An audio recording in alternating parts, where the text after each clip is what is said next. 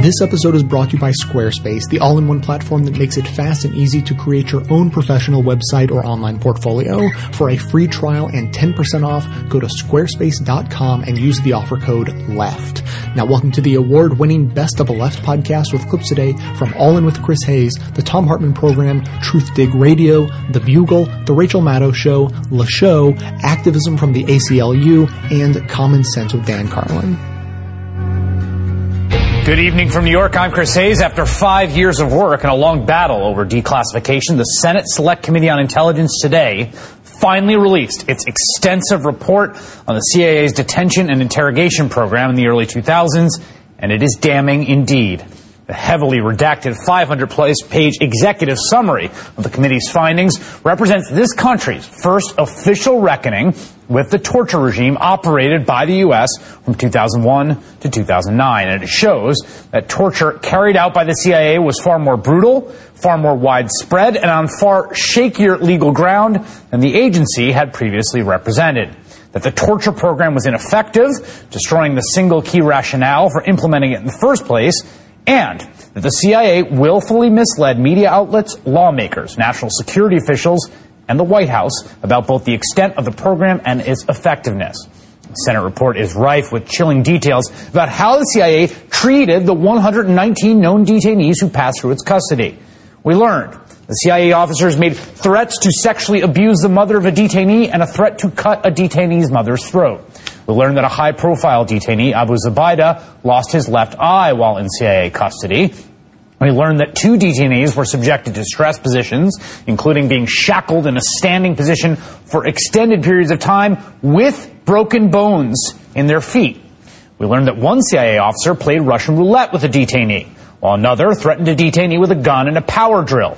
We learned at least 5 detainees were subjected to so-called rectal rehydration, or feeding through the rectum with no medical necessity, including one whose lunch tray, consisting of hummus, pasta with sauce, nuts and raisins, was pureed and rectally infused.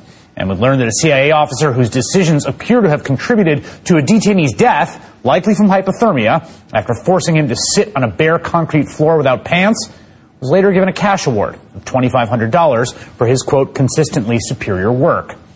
Besides the astounding brutality, the Senate report shows the CIA torture program was consistently plagued by mismanagement and rank incompetence. At one point, 2 detainees taken into CIA custody were subjected to sleep deprivation and dietary manipulation until the CIA confirmed that those 2 men had in fact been trying to contact the agency for weeks to inform the agency of what they believed were pending attacks. In other words, we tortured people who were trying to help us. Perhaps most disturbingly, at least a year into the program, the CIA, quote, made the unsettling discovery we are holding a number of detainees about whom we know very little. Turns out, according to the report, 26 of the 119 detainees, 22%, did not meet the legal standard for detention and should not have even been there in the first place, including one man described as, quote, intellectually challenged, whose taped crying was used as leverage against a family member.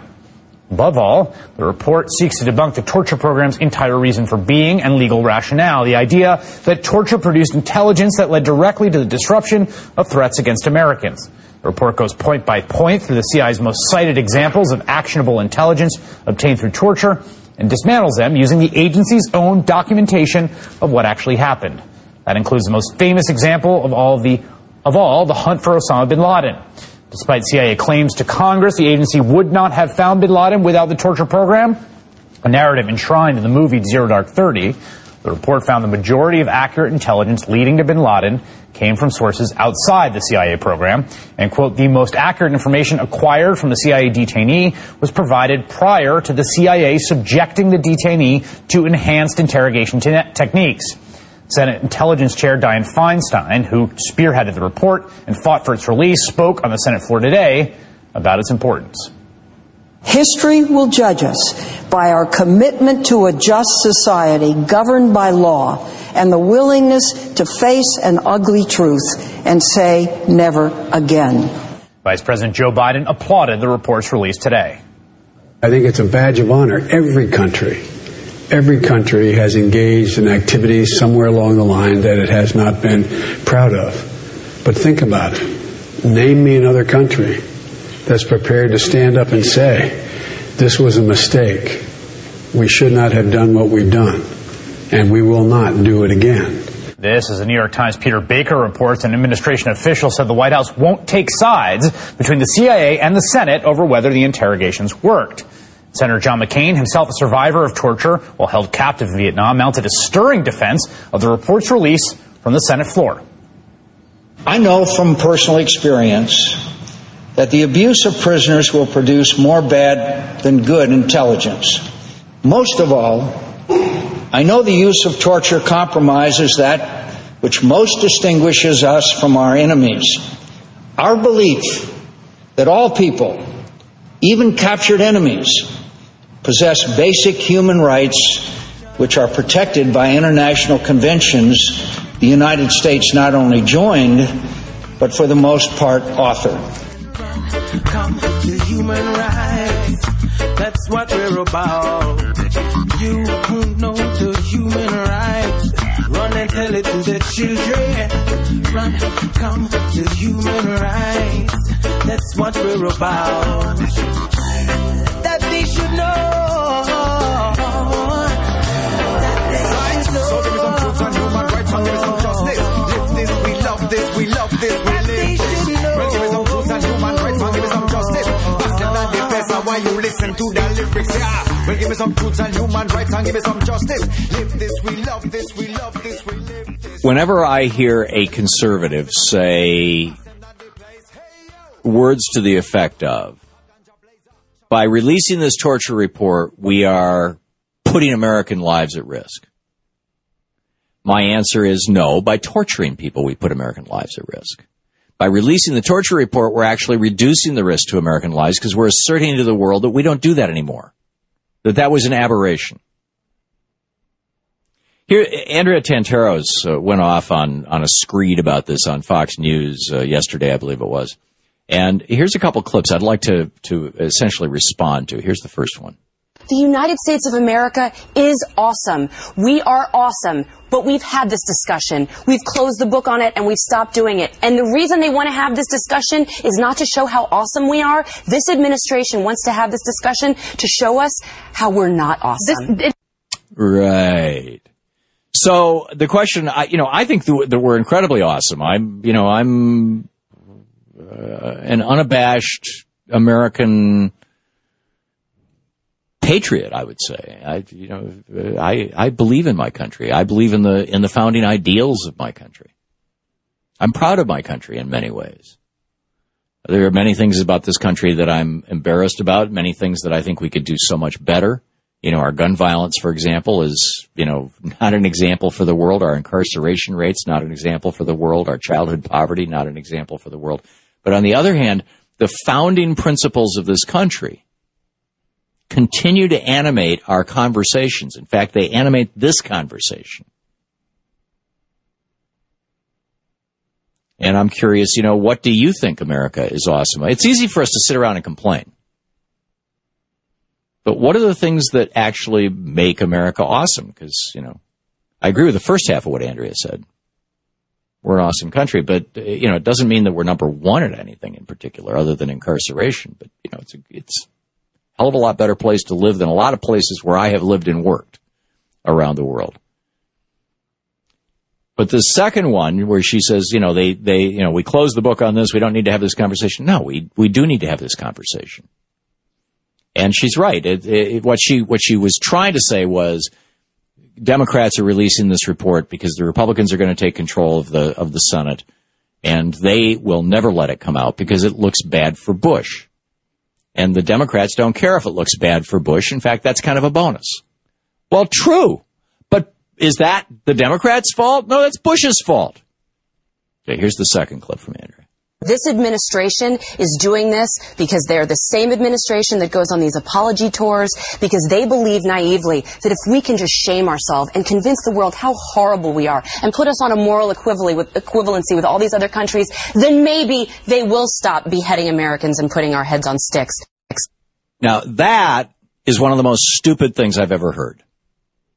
I don't know how to say it beyond that. Just to the fundamental logic. First of all, apology tours? There is no such thing. This is an entirely Fox News, created meme. So just, set that. This is the tragedy of siloed information. But beyond that, the idea that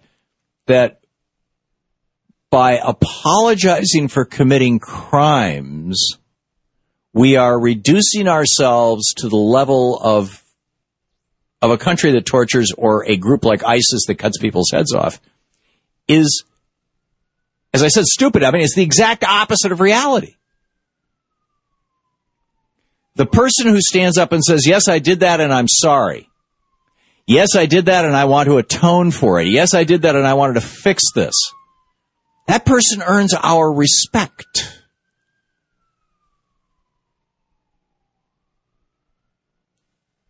Even Republicans. I mean, David Vitter gets busted for sleeping with hookers here in Washington, D.C., and he stands up in front of the world with his wife by his side and says, yes, I did it, and I'm very sorry. He gets a standing ovation from his Republican colleagues when he comes back into the Senate, and he gets reelected by the citizens of Louisiana. We love people who acknowledge their errors and say, anyway, that they're going to change their ways. And the world does, too. This is a human nature characteristic. So to say that acknowledging our mistakes so that we can become a better nation somehow makes us a worse nation, that's unpatriotic. It's not just stupid, it's unpatriotic. It is fundamentally un-American.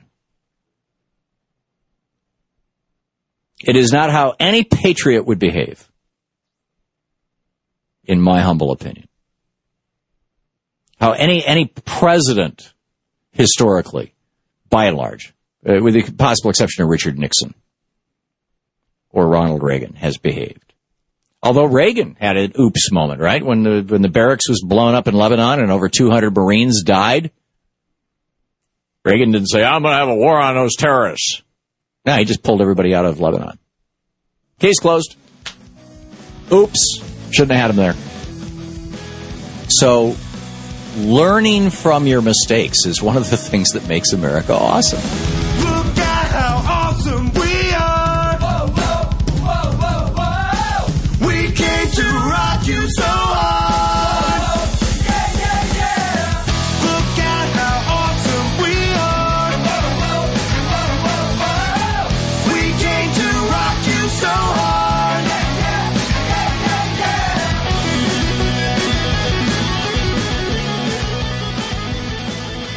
Something you've written about on Informed Comment, and I should say for those just joining us, we're speaking with Juan Cole. This is TruthDig Radio. Something you've written about is the involvement of Middle Eastern countries, in particular Egypt, in this torture and their reaction. Now, tell us about that. Well, before this program began, where the CIA was itself torturing people and sort of took the gloves off, because this is illegal in U.S. law, and in the 90s, I think it's fair to say that no CIA field officer would dream of being involved in anything like this, partially for fear of prosecution. Before the U.S. started doing this itself, it used to farm out the torture to right-wing dictatorships with which the U.S. is allied. And so we know that al-Qaeda detainees were sent to Egypt, for instance, for interrogation, Jordan, and so forth. And so the Egyptian secret police, who torture routinely and continue to torture today, would torture these people and then pass on the information gathered. And that was one of the ways the U.S. got snookered into the Iraq War, was that one of the Egyptian detainees, Khalid ibn Sheikh Libi, alleged that Saddam Hussein was training al-Qaeda in chemical weapons use at Salman Pak. And this was not true. Presumably, Ibn Sheikh Libi said it to avoid being tortured further, or to take revenge on his torturers by leading them down a primrose path. But this got into the speeches of Condi Rice and so forth in fall of 2002. So one of the pretexts on which the U.S. went to war against Iraq was based upon false statements gathered under torture by the Egyptian secret police.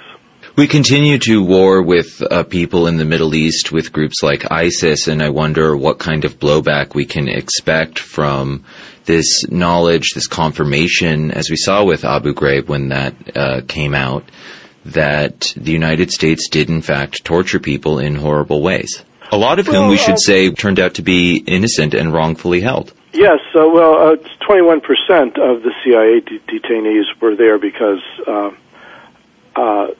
they were mistakenly arrested. They had a name similar to the one that the CIA was looking for or something. But no, I don't.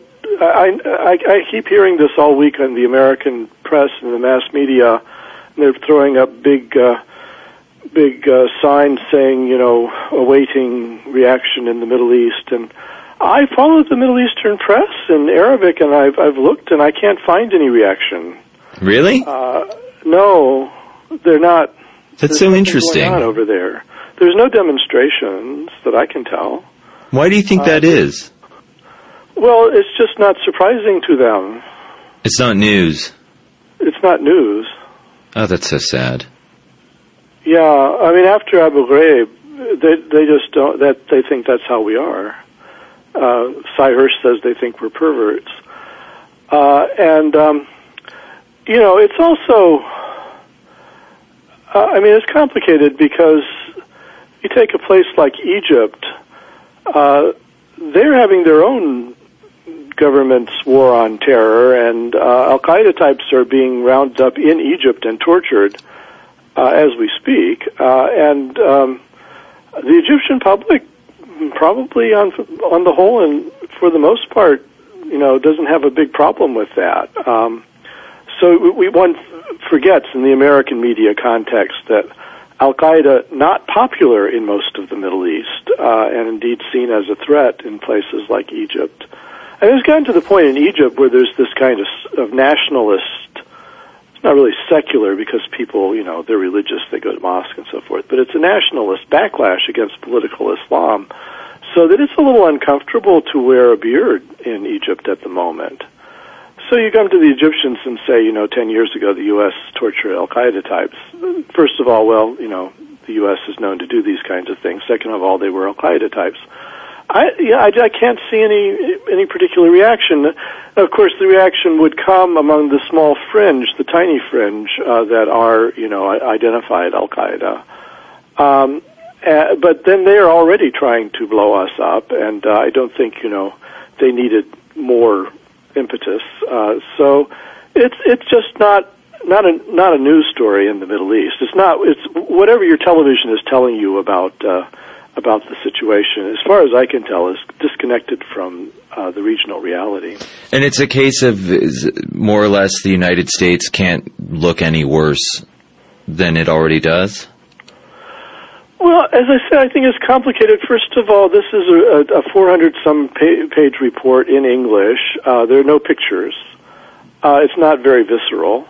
The 20 case studies are disgusting, but the Arab public, most of them live under secret police, and it's not that they don't know this kind of thing goes on.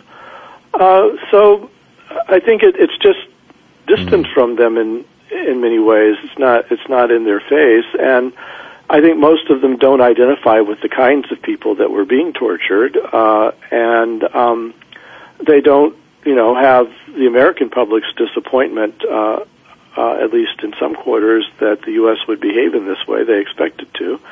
So it's just I don't actually understand that meme, and I to tell you the truth, Peter, I think it's just completely a Republican Party talking points. They sat down in a room and said, well, how could we blunt the impact of the release of this report, which makes the Republican Party, since that was the party in power at the time, look bad?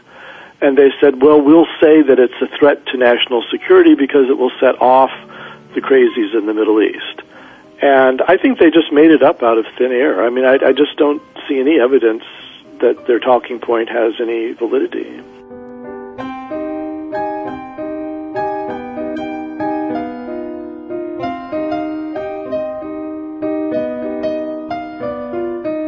Squarespace is a wonderful online platform that lets anyone build professional websites and online portfolios. So you'd think that with such a specific service, website building, that their target customer would have to be someone who has an interest in having a website.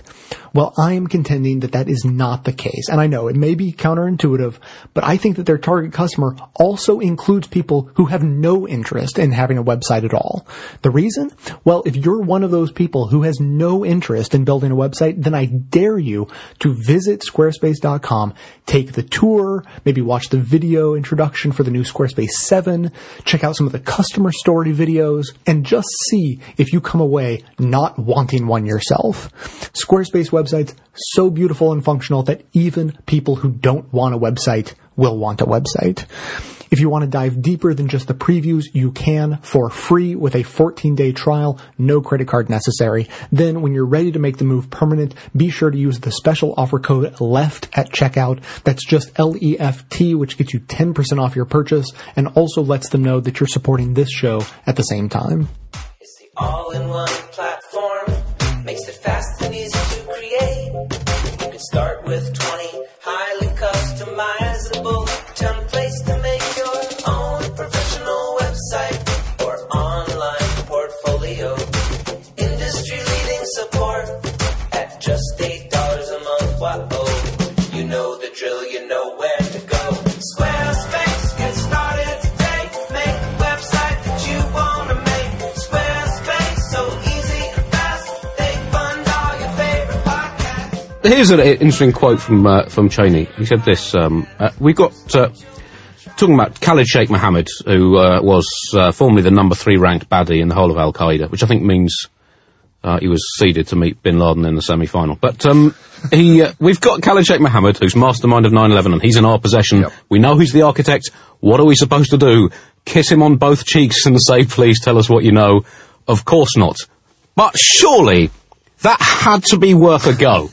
If nothing else, just to confuse the lad. Look, I don't like Khalid Sheikh Mohammed at all. He's not my kind of guy. But, I mean, a little peck on both cheeks. Who knows what he would say? Brennan's final and perhaps most desperate grasp for the moral high ground, the kind of desperate grasp that hypothetically a restrained detainee might try to make while water was being poured into his upturned nose, let's say. A desperate, tragically futile grasp. Brennan's final grasp was saying, look, we did a lot of things right. And that... in a very real sense, Andy, is not the f***ing point. Because Charles Manson could say, hey, yeah, look, yes, I've conspired to commit several brutal murders and I shouldn't have done that. But let's not dismiss the fact that I made several outstanding omelettes in my lifetime. Feta cheese, diced peppers, pancetta. Let the record show that I also know how to treat an egg. Okay? What do you mean? How can you possibly... justify my entire body of work? Putting pepper in an omelette. I mean, it's too strong a flavour, Manson. Too strong. President Obama, who himself had admitted that some methods amounted to torture, said that he hoped the publication of the report, the publication which he himself thought would help us leave these techniques where they belong, in the past. But the problem with that level of comfort in that sentence is that the past he's referring to is not the 1800s. It's just 8 years ago. So it might need a little more attention than he's willing to give it.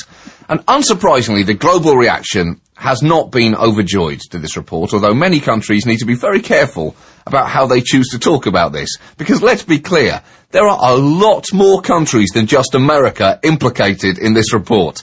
It's estimated that when you include nations that allowed rendition flights to land and take off in their countries, more than a quarter of the world's countries assisted the CIA in running its torture program.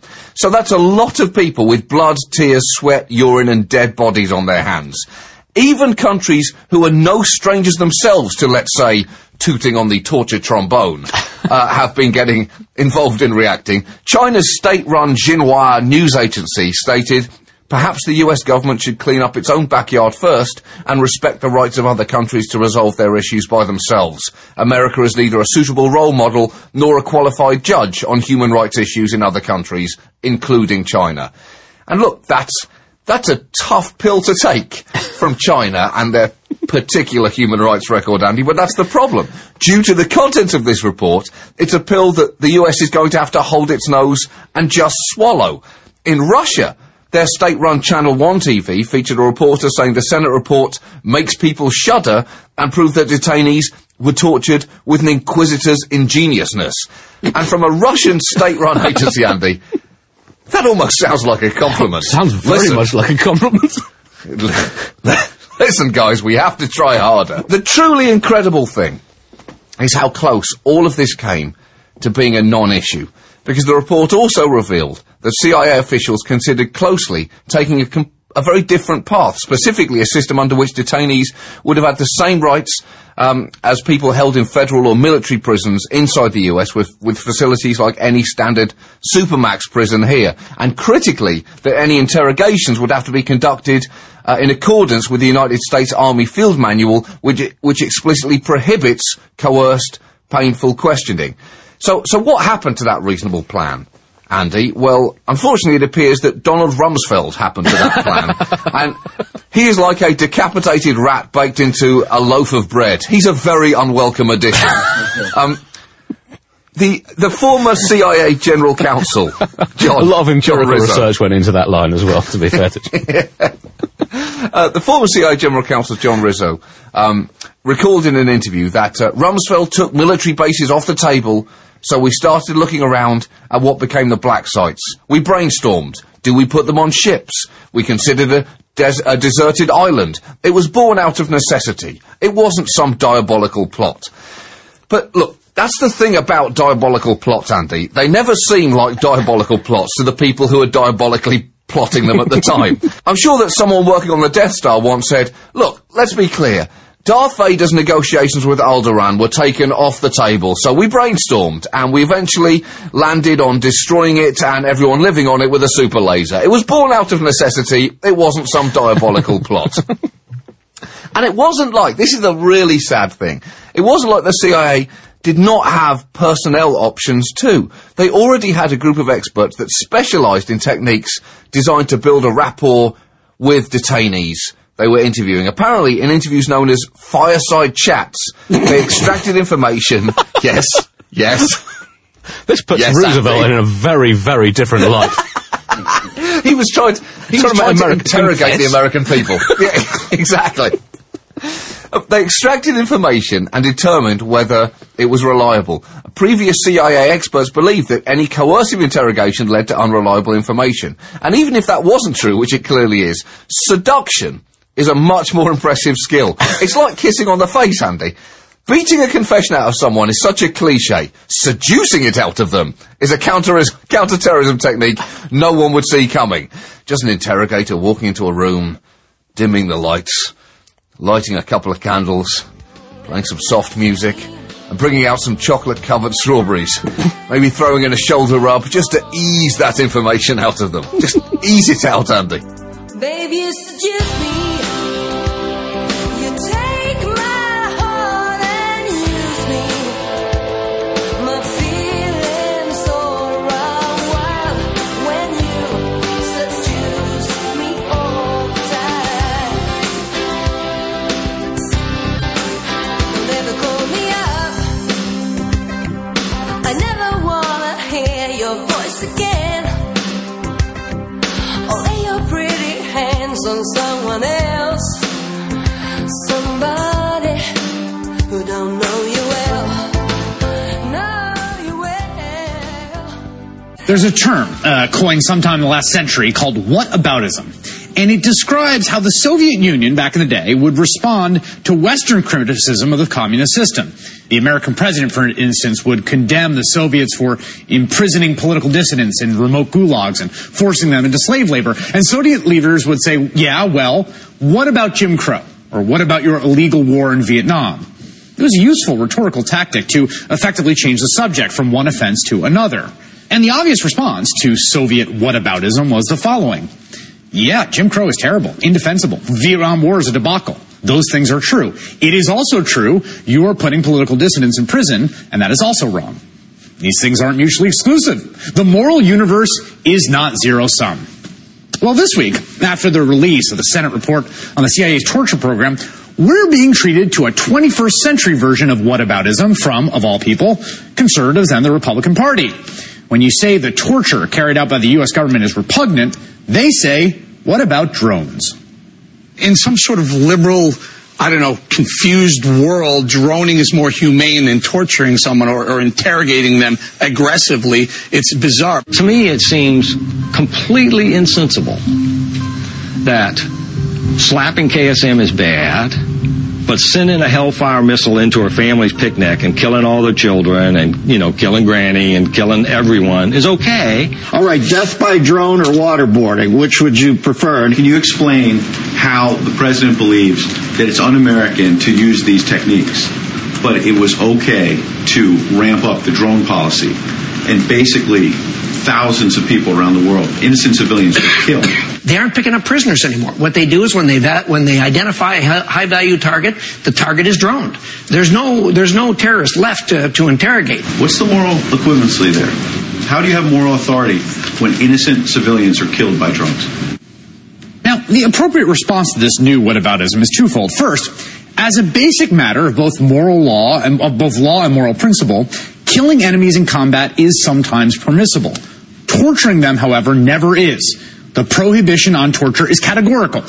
In the American criminal justice system, for example, we can sentence someone to death, even though obviously I oppose that. We cannot sentence them to be tortured, because torture occupies a special category of moral taboo. The second response to these latter-day whataboutists is more or less the same one I would suggest we give the Soviets. It's true. Many aspects of this government's targeted killing program, maybe the entire thing, are morally odious and constitutionally suspect. They deserve criticism. Heck, they even deserve outrage, though I would note the people who devote outrage toward them tend to be the same people that devote outrage towards torture, like ACLU and Amnesty International, and not, Fox News. But that has no bearing whatsoever on whether it's okay to pour water down someone's nose until they foam at the mouth, to threaten to sexually abuse someone's mother, or to anally rape someone with a feeding tube. And only a moral idiot would fail to see that.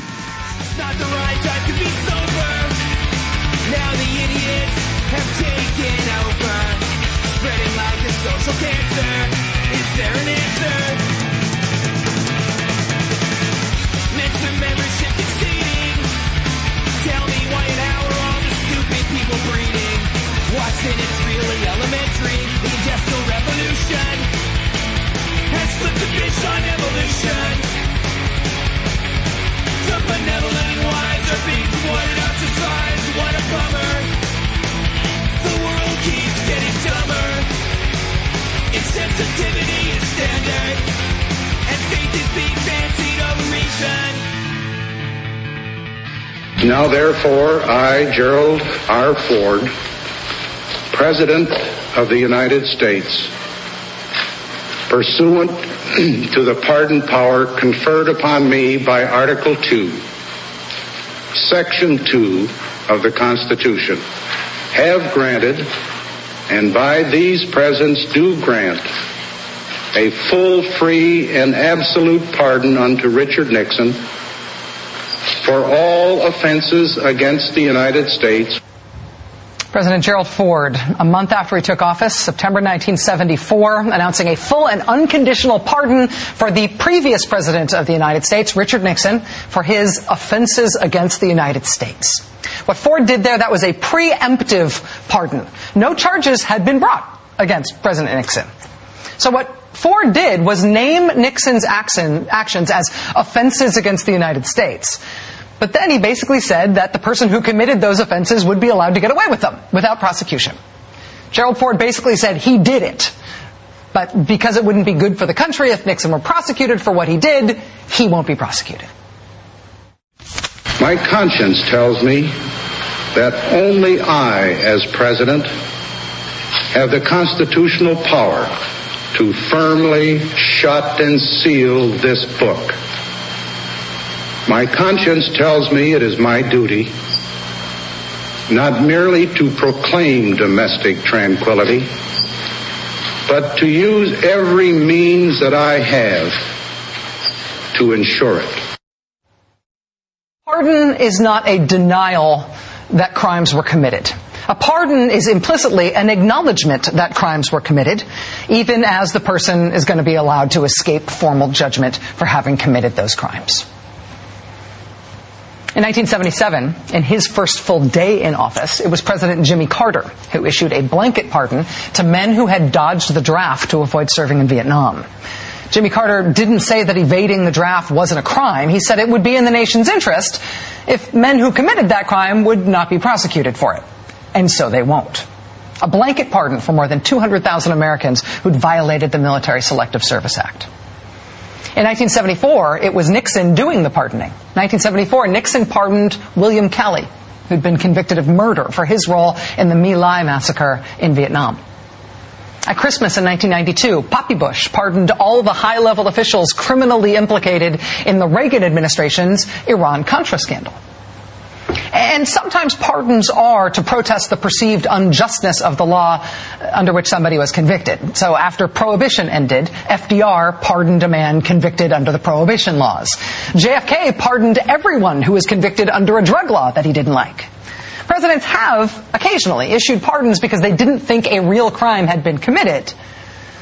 But more often, people are pardoned because a real crime was committed. Because. The head of the National American Civil Liberties Union has just made a bit of a modest proposal in the case of torture. In the case of torture authorized by and carried out by the George W. Bush administration, torture documented in exquisite detail by the Senate Intelligence Committee today. In the case of torture, Anthony Romero, the executive director of the ACLU, now proposes that George W. Bush and other high-ranking officials of the Bush administration should be pardoned. They should be pardoned for crimes related to torture, authorizing and overseeing torture. And they should be pardoned because torture is a crime. And it ought to be seen as a crime. And as long as it is documented and admitted to openly in this country, but nobody gets prosecuted for it, well, that weakens the sense in which realistically it is illegal. If nobody's going to prosecute these guys for torture, then at least pardon them. So America is on the record naming what they did as criminal. Joining us now for the interview is Anthony Romero, Executive Director of the ACLU. Mr. Romero, thank you very much for your time tonight. It's nice to see you. It's great to see you. Great to be with you. Was that a fair, basic summary of the argument that you're making? Yeah, absolutely. But let's step back. And I want to join you in the sadness that I saw in your eyes and the way you spoke just before. What a terrible day for America. I mean, we see this report in 500-plus pages, spent millions of dollars, 6,000 pages long, that detail in excruciating detail just how we betrayed our most fundamental values, that who we are as Americans were betrayed by the highest levels of our government and carried out by low-level government officials. And the idea that we have purposefully and consciously engaged in torture is truly something that should make every American shudder. And the thing that I find so depressing, now watching the news play out all day, is just how these individuals who are involved in the torture programs are unrepentant. They continue to say, we did the right thing. It was moral. It was legal. It was effective. They have no sense of remorse, no sense of how much they've betrayed who we are as a people. And so it's with great sadness that we're here today. It's remarkable to me. I'm very sorry to interrupt you there, and I'm doing it sort of out of passion. No, I'm with you.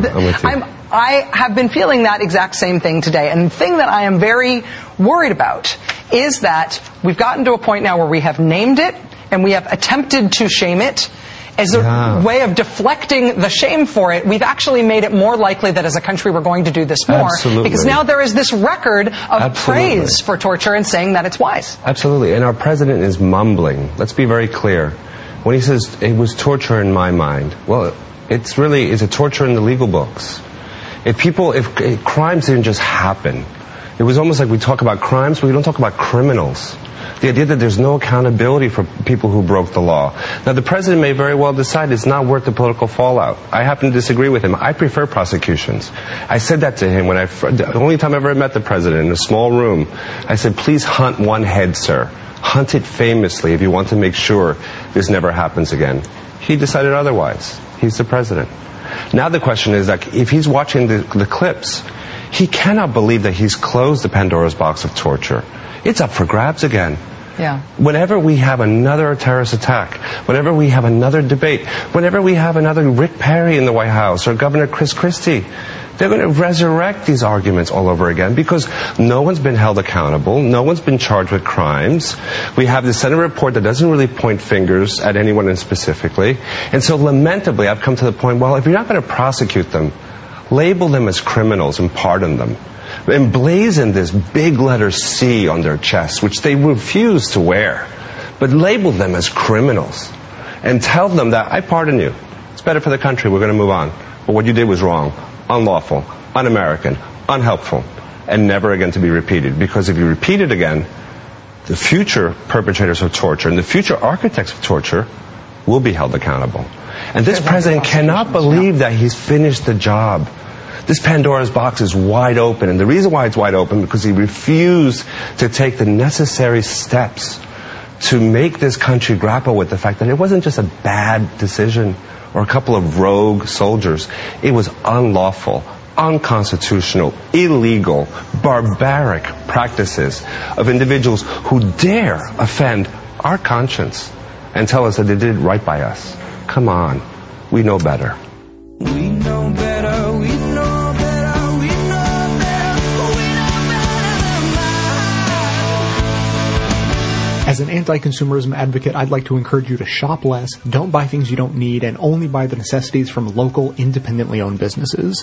That said, if you don't take this good advice, then at least there's a way to shop that helps support this show at the same time. Simply click through to Amazon.com, Amazon.ca, or Amazon.co.uk from the banner at bestoftheleft.com to shop at just one of the major companies with the insatiable profit incentive to help perpetuate the destructive paradigm of overconsumption and exploitative capitalism.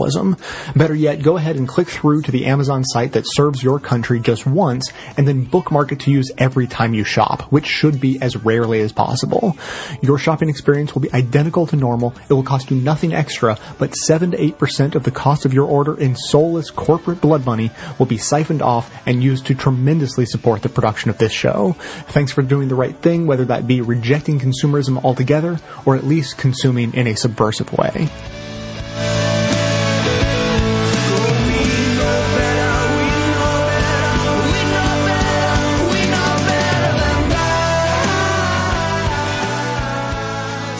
So when he took office, President Obama ended the detention and interrogation program.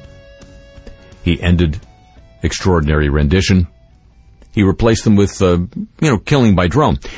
But he made it clear at the very beginning of his administration, day 2 or 3, that he was not going to investigate or prosecute any of the perpetrators, any of the people involved in these programs. We're going to look forward, not backward, he said. Everybody remembers that.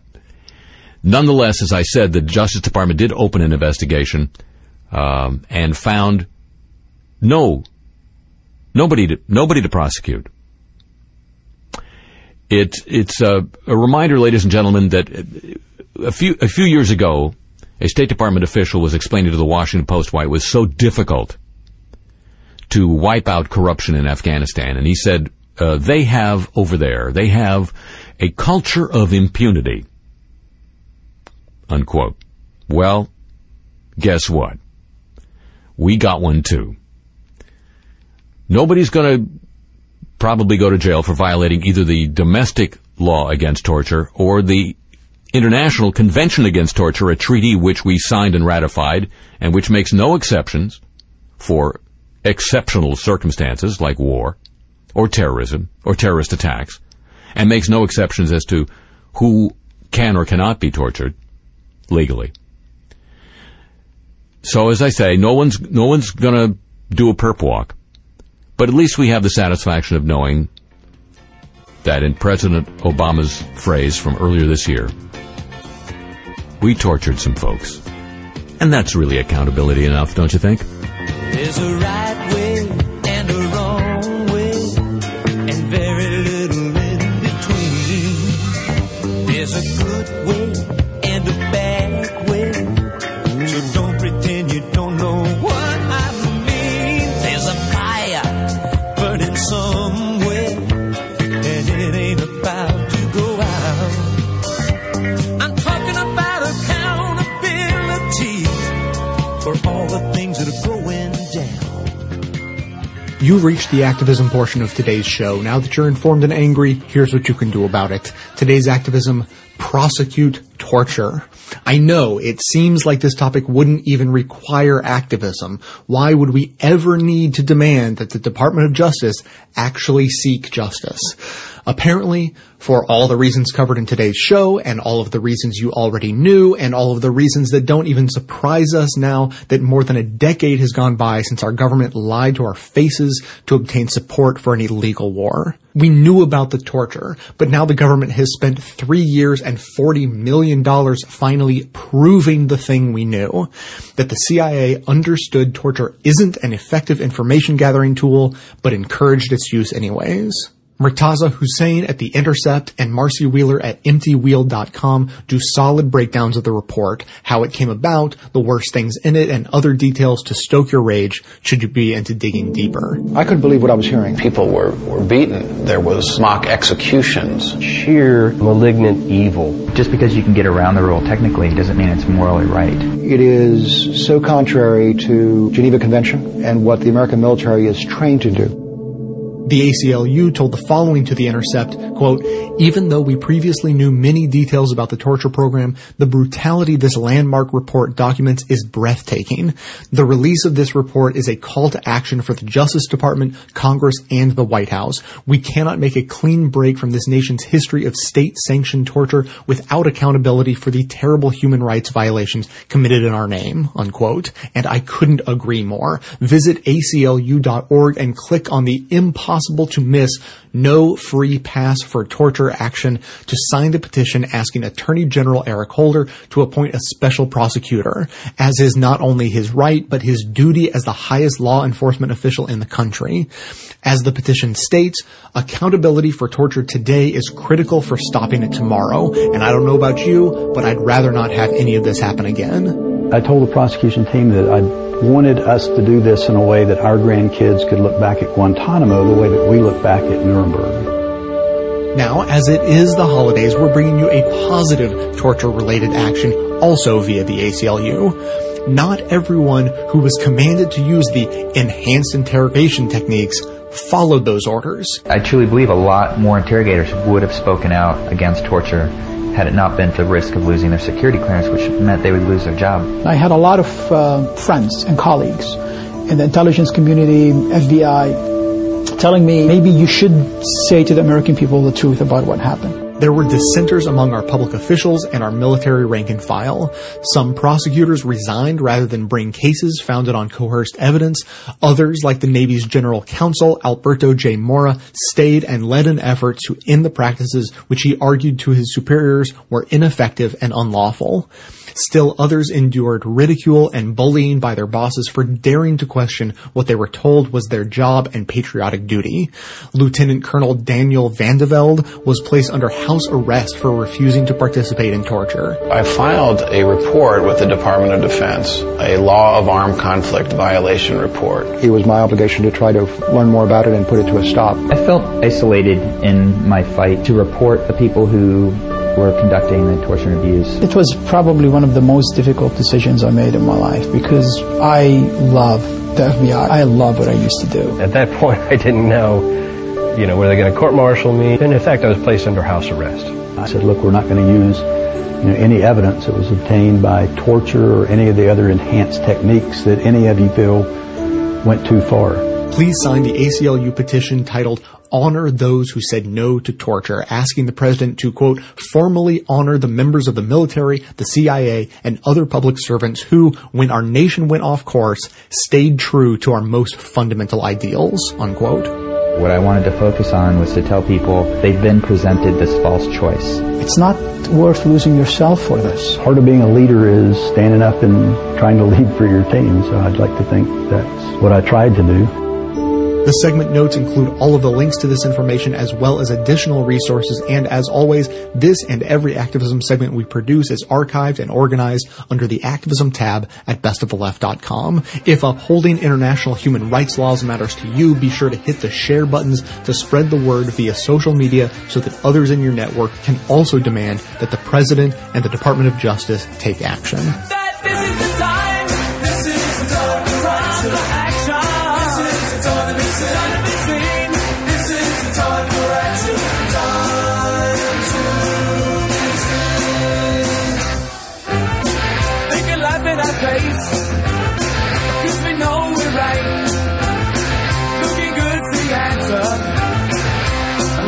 at night. So take me to your leader, because it's time you realize that this is the time. This is the time for action. This is the time to be seen. This is the time for action. First and foremost, we are a nation built on the rule of law. We're a nation of laws, and we must enforce our laws. We are also a nation of laws. America is a nation of laws, which means I, as the president, am obligated to enforce the law. We're a nation of law, a nation of civil right. When praising our country, presidents love to invoke that we are a nation of laws. And it's a phrase that harkens back to a famous quote attributed to John Adams, which actually appears in the Massachusetts State's Constitution that he helped write and refers to a government of laws and not of men. But being a nation of laws can't simply mean a nation that has statutes and courts and lawyers and legal process because, well, basically every country has that. I mean, for example, in Egypt, the current military regime just oversaw the reversal of former dictator Hosni Mubarak's conviction for the murder of hundreds of protesters in Tahrir Square. And in proceedings that were all legal in some narrow technical sense, but were widely viewed by international human rights observers as an outright sham. And it's safe to say no Americans are rushing to call Egypt a model for the rule of law, or Egypt in its current iteration a nation of laws. So a nation of laws can't simply be a nation with laws. It must enforce those laws without fear or favor, apply them equally to the powerful and the powerless alike, to the connected and the unconnected. A nation of laws is one where the law acts as a great equalizer by restraining those in power and ensuring that even the most marginalized member of society can count on getting a fair shake in court. Equal justice under law, as it reads above the Supreme Court. And I gotta say, for a long time, I have believed the U.S. is such a place. Sure, it's flawed, and sure, there are places where justice is miscarried, but fundamentally, I have long thought the U.S. really is a nation of laws. I have to say, it is getting harder and harder to hold on to that faith. I mean, first, we all watched Wall Street engage in massive and widespread fraud and predation, and virtually no one went to jail for doing the kinds of things that, say, would almost certainly get you locked up if you were just a guy from the neighborhood. And then last week, we all watched as a police officer who put a man in a chokehold, who died shortly after, and whose death was later ruled a homicide, walked away from a grand jury with no indictment, no charges whatsoever. We don't even know if he's going to be fired. And today, well, today we have 600 pages documenting the torture carried out and authorized by a wide variety of government officials, up to and including the president and vice president, documenting activities that are on their face a violation of Section 2340 of the U.S. Criminal Code, which outlaws torture, specifically mentioning acts committed outside the U.S. by a U.S. national. And no one will face prosecution for those crimes. I mean, think about this. Michael Vick did more time for what he did to dogs than anyone will face for what they did to human beings, many of whom, we learned today, shouldn't even have been in custody in the first place. The law and its application always depends on context and circumstances and intent. Any lawyer will tell you that. But it cannot depend on whether the person committing an act is powerful or powerless. I mean, can you sell people worthless trash that you know is worthless without telling them? Well, it depends on who's doing it. Can you choke a man to death? It depends on who's doing it.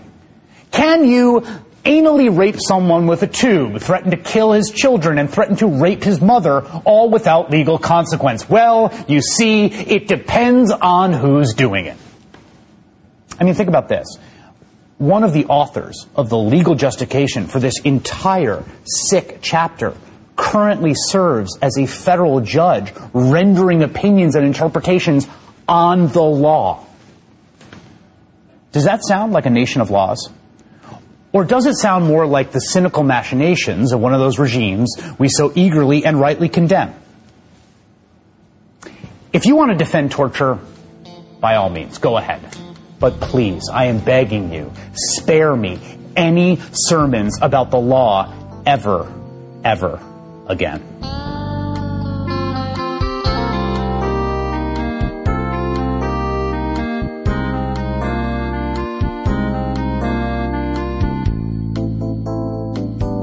My goal with this show is to inform, inspire, and activate listeners to push for positive change.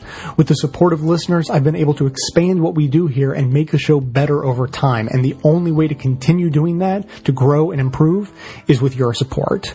I don't need a giant pile of money to run this show. I just need a steady, dependable stream of $5 and $10 monthly donations from people like you. For signing up, you'll also get access to special bonus content, including some behind-the-scenes stuff and more of my commentaries. If you believe in the mission of this show as much as I do, please help it continue to grow and improve by becoming a member today. Details are on the membership page at bestoftheleft.com. Thanks so much for your support.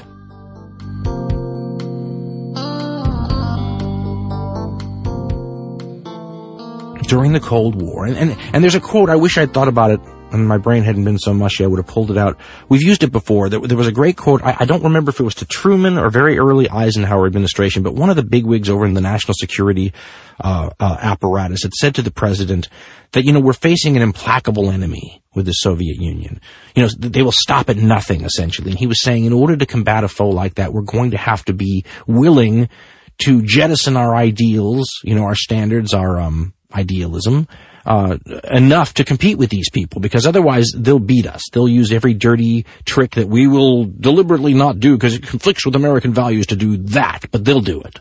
So the idea was we had to be willing to do horrible stuff that might be un-American in nature because of the threat we faced. And let's be honest, ladies and gentlemen, and you need to keep this in mind. I always try to keep it in mind too. No matter how much they try to scare you about these terrorists, they are nothing compared to the Soviet threat we dealt with in the Cold War. And you need to understand that, because when they start talking about things that we wouldn't have even done during the Cold War, that would have seemed too much back then to deal with a threat that could literally destroy life on Earth, remember that the threat we're facing now is a gnat compared to that, okay?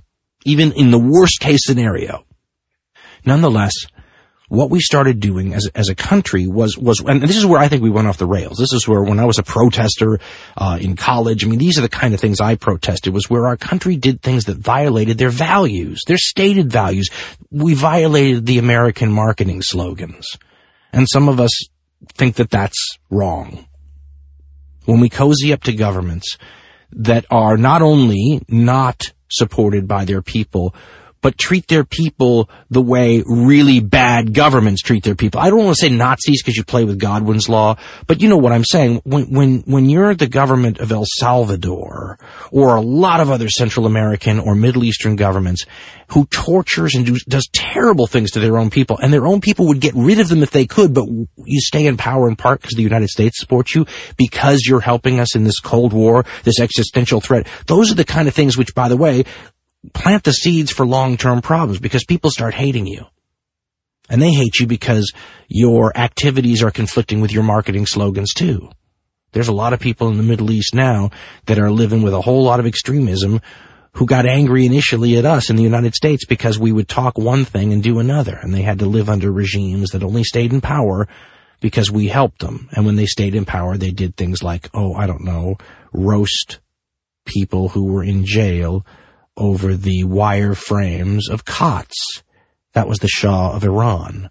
We overthrew the elected Iranian government that came to power before him. And then in 1979, they overthrew the Shah. And who do you think they were angry with? That's right. The people that did something that clashed so much with their, ideals, right? Realism had trumped idealism, and we're still paying the price for that. In my opinion, it's why when you get something out of balance between your realism and idealism scale, it can come back to haunt you. The realists love to point out the bad things that can happen if you're not realistic enough, but believe it or not, the idealistic stuff solves problems too.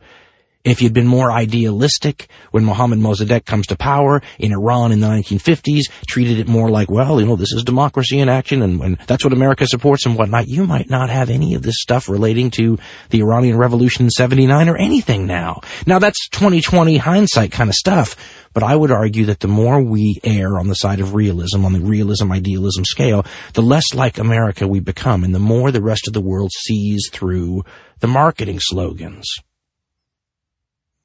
When you can say, you're a great American and this country's the shining city on the hill and we're the exceptional nation and all these kinds of things, and we should be torturing and it's a good thing, I'm sorry, there's a lot of people that are going to see that as hypocritical if you're still buying the marketing. If the marketing stuff is anything more than just for show, right?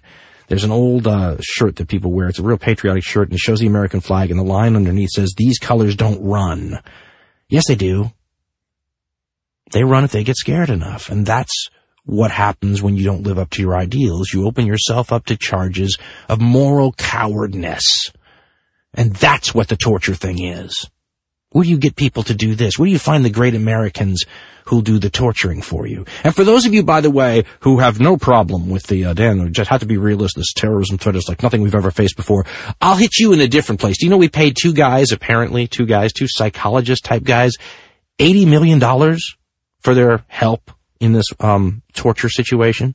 Did I get that right, Van? It was two guys, right? Two psychologists. What did they do? Split it down the middle? Did we give them stock options? I mean, okay, there's your government right there. Can't even run a torture operation without going over budget and giving away to the special interest. Who are the special interest in a torture thing, Ben? Is it the people that make like car batteries or chains or waterboarding equipment? Here's the thing, folks. One of two things is going to happen 30, 40, 50 years from now over all this torturing. And I don't know which one's worse. Either we're going to look back on this era, this torturing that so many in our government right now and our CIA are defending, and understand the way they're defending it. Their lines were crossed, blah, blah, blah, blah, blah, but, America was kept safe, or these are real patriotic people, or whatever you want to say. Either we're going to look back on the torturing from the early 2000s as one of the worst periods, one of the blackest marks in American history, or we're not. And if we don't look at it as one of the blackest marks in American history, that's almost worse.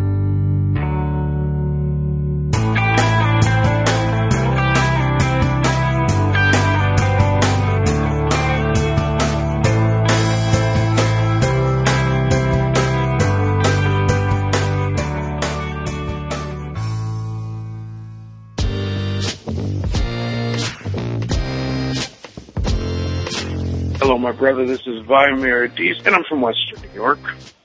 I have had the opportunity to listen to episode 881 and 882, and you ended 882 with a very interesting clip which had to do with conscious and unconscious biasing.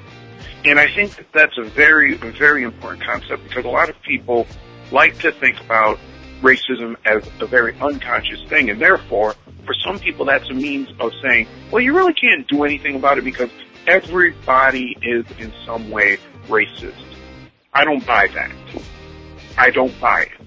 And I actually think we do ourselves an incredible disservice by continuously perpetuating that notion. Yes, we all have biases, but why do we have those biases? We have those biases because our culture promotes them. Because we don't try to root out those biases, guess what? They persist. If you want a great example of this, how we rooted out a bias and got rid of it, all you have to do is go back 50 years. Back 50 years ago, it was okay to beat a black man if he was trying to vote. Back then, it was considered a correct thing to do, and everybody did it, supposedly. And yet we said, no, we're going to get past that. We're not going to do that anymore. Stop that. And we rooted it out. It took a decade and a half, but we were able to root it out. These deeper concepts of racism, we can indeed root out. We just need to do it. Everybody talks about, let's start a discussion about race. Let's start a national dialogue about race. I don't want to start a national dialogue about race. I want to end a national dialogue on race. But if you do that, then you have to tackle everything that has to do with racism. And people don't want that because that is, that puts our whole culture. And when I say ours, I really don't mean mine because I'm a black male and I don't have a culture here in America. I only have white culture. My culture is supposed to be jazz and gospel and a lot of that other stuff, but we don't get to see a lot of that on display. So I really just have white culture. If we want to stop racism, we have to tackle all of that.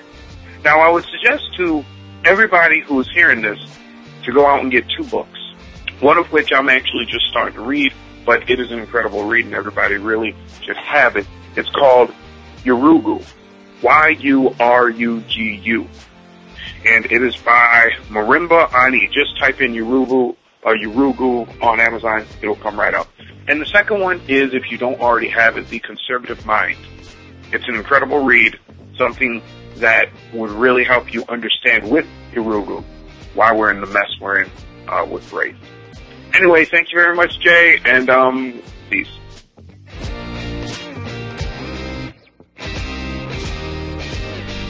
Good morning. This is Vicki from Oregon, calling to respond to Wade's comments on renewable energy recently. He blamed inaction on renewable energy on the government, but I found it interesting that his comments were aired at the end of your show on media, including a Jimmy Dore segment entitled, Who Controls the News? I've often told my liberal friends from the coasts and big cities that in order to understand why things are the way they are, one needs to drive across the country with the radio on. And I mean no cheating with Sirius or podcasts. The so-called heartland lives in media darkness. In some places you can't even get NPR, which is obviously moving toward the right at lightning speed. Wade believes that Bill Moyers is spot on. On Bill Moyers' October 31st show with Bernie Sanders, Moyers asked, how do you reach those people? Sanders responded, you're asking exactly the right question. I agree. Thanks for listening. Bye.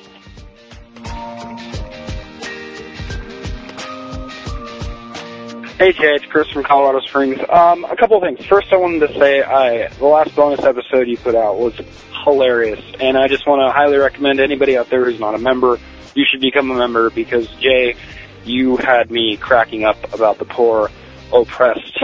That was hilarious. On another note, your climate episode that I heard today, you know, I heard those clips of all those politicians talking about China and India, and man, I just thought about kids on a playground. Like, I'm not going to stop throwing rocks at Susie until Billy stops throwing rocks at Susie. And it just got me thinking that this idea of American exceptionalism is such bullshit because we only use it when it suits our purposes. Like, why on earth would we do something good for our planet unless the other people are doing it as well? And I tried to think, what other political thing can this be applied to? And it's like, well, terrorism. If we followed their argument about, you know, the biggest polluters out there, if they're not doing anything, well, our actions are meaningless. Well, let's think about the biggest creators of terrorism out there. What's Syria really doing to stop terrorism on its own? What's Pakistan or Afghanistan really doing to prevent terrorism on their own, or sub-Saharan Africa for that matter? Well, they're not doing much. So by that reasoning, anything that we do is just pointless. You know, why should we take the lead when the biggest terrorism-producing countries out there aren't doing anything to fight terrorism? Their argument is such bullshit, and I don't understand why I don't hear more progressives who have a position of power or have a pulpit call them out on this illogical, immature, childish fucking reasoning. It really just, maybe it was the way the clip just had to mash together. It just grated on my ears like I was sitting in a kindergarten classroom hearing these bullshit excuses for why we can't take what Republicans like to tout so much, personal responsibility for our own fucking actions, and maybe take the lead on an issue that's going to literally be the thing that my son has to deal with for the rest of his life. If we don't get this climate thing in check, my kid's going to be that generation that's going to be fighting over water instead of terrorism. So, anyway, I just wanted to throw my 2 cents in, man. Take care. Hope all's well. Bye.